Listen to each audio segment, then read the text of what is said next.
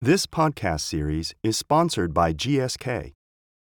Dr. Doreen Seary and Dr. Matthew Mintz are healthcare providers who have been paid by GSK to produce this podcast. The information in this podcast series is intended to support disease state education and is considered non-promotional. Hello and welcome to the second of 3 podcasts on severe asthma. The title of this podcast is Eosinophils as a Biomarker in Severe Asthma. And the objective of this podcast is to educate on the role of eosinophils as a biomarker and to understand the prognostic value of eosinophils as a biomarker in severe asthma. Also to understand that eosinophil counts can vary over time and be impacted by factors such as oral corticosteroids. My name is Tom Corbridge. I am a pulmonologist at Northwestern University and a U.S. Medical Affairs lead at GlaxoSmithKline. And I am delighted today to be joined by Drs. Doreen Seary and Matthew Mintz. Doreen is CEO and CMO at Midwest Allergy, Sinus, and Asthma, and also medical director of Sneeze, Wheeze, and Itch Associates, which is a clinical research center. I'd also like to introduce Dr. Matthew Mintz, who is a clinical associate professor of medicine at the George Washington University School of Medicine. Matthew is an internist and also a physician in private practice in Rockville, Maryland. Thank you. Great to be here. So this, as the second of 3 podcasts, was preceded by podcast 1 about blood eosinophil testing in severe asthma, and just a few high points about the first podcast, wherein Matthew and Doreen reviewed that severe asthma makes up some 10% of patients with asthma, and that there are over 25 million people in the U.S. with asthma. And that roughly 3/4, if not more, of patients with severe asthma did have evidence of an eosinophilic inflammatory process or an eosinophilic phenotype. And that this phenotype was easily recognized by the blood eosinophil count of being 150 or greater, and that this indicated type 2 inflammation underlying asthma. And that it was important to phenotype patients with asthma with a blood eosinophil count because eosinophilic asthma has negative impacts on patient outcomes, such as quality of life and increased exacerbations, and in fact, the need for oral corticosteroids. And that understanding the patient's eosinophil level was also important in differential diagnosis. So as we extend our discussion now on eosinophils, I want to turn it back to Matthew. And Matthew, expand more on the role of the eosinophil in severe asthma for us. All right, great. So let's first start with saying, well, what is an eosinophil? I'll take a step back. So we have an immune system, and we have lots of cells in that immune system. A very predominant group of cells are the white blood cells. So white blood cells, there's many types. There's leukocytes, and lymphocytes, and neutrophils, and these are the cells in our immune system that help ward off infection and fight invaders and have a role in cancer. And one of those types of white blood cells is an eosinophil. And eosinophils in particular are involved in the pathogenesis of the type 2 immune response, which we will see in diseases like asthma. So eosinophils, predominantly over 90% of them, are sitting in the tissues at the tissue level, sort of waiting for pathogens or antigens to come by. And when they contact them, they release granule proteins and chemical mediators. And these mediators are designed to, number one, potentially destroy that pathogen, but also, help stimulate the cascade of the immune response. Now, unfortunately, sometimes those proteins and chemical mediators will actually cause tissue damage. And in an asthmatic patient, they can worsen things like bronchospasm and hyperresponsiveness. Now, eosinophils play a role in both allergic asthma and non-allergic asthma. And when we look at tissue fluids like blood or look at biopsies of lungs, we can see that the numbers of eosinophils in those tissues and fluids directly correlate with the severity of asthma in those situations. So higher levels are associated with a greater risk of severe exacerbations and worsening asthma control. And so not only are eosinophils a biomarker, okay, that can help identify some of these patients with severe asthma, but they are prognostic biomarker, meaning that not only can we identify patients, but the more eosinophils that you see, the worse it is for that patient. That's what we mean by a prognostic biomarker. It categorizes the risk of disease severity and progression in these patients. So in asthma, if you look at studies back from 1990, the association between eosinophil overexpression and asthma severity was identified. And so numerous studies have since confirmed the fact that the more eosinophils you have in blood, in tissue, in sputum, the worse asthma outcomes you see in patients with severe asthma. Thank you, Matthew. And now I'm going to turn it over to Doreen to tell us more about normal blood eosinophil levels and when we should start thinking about patients as having an eosinophilic phenotype. Thank you so much. I think it's really great, some of the points also that Dr. Mintz brought up, that the fact that eosinophils can be there and it can be normal. So we're talking about normal levels, but certainly even at normal levels, they can cause problems. As Dr. Mintz said, the eosinophils can be a prognostic biomarker, meaning that they may not necessarily be the pathogenic cell that's involved, but they could be a bystander. However, we also know that when eosinophils arrive, they have a tendency to create all of these problems and actually be pathological. So it is important for us to recognize that even at regular, normal CBC with differential looking values, that the eosinophil is an important marker to look at.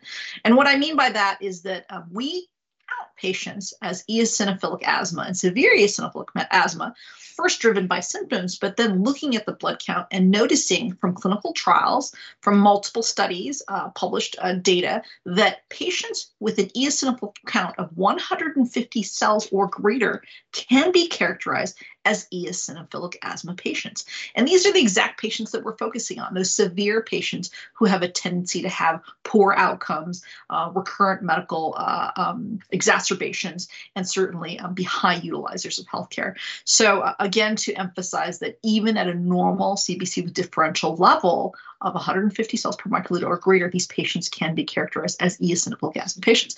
And again, the eosinophil being a biomarker of type 2 inflammation. It's one of the effector cells, whatever cytokines are behind it, whether that's interleukin 4, interleukin 13, TSLP, interleukin 5. These effector cells that then are created, one of them being eosinophils, are very important to recognize. So it is, in essence, a marker of type 2 inflammation. So when we're looking at a CBC with differential in a healthy adult population, that may range from 30 cells per microliter to around 300 cells per microliter in both males and females. And if we're looking at a regular CBC with diff, we may not notice that the eosinophils are in that range that we worry about.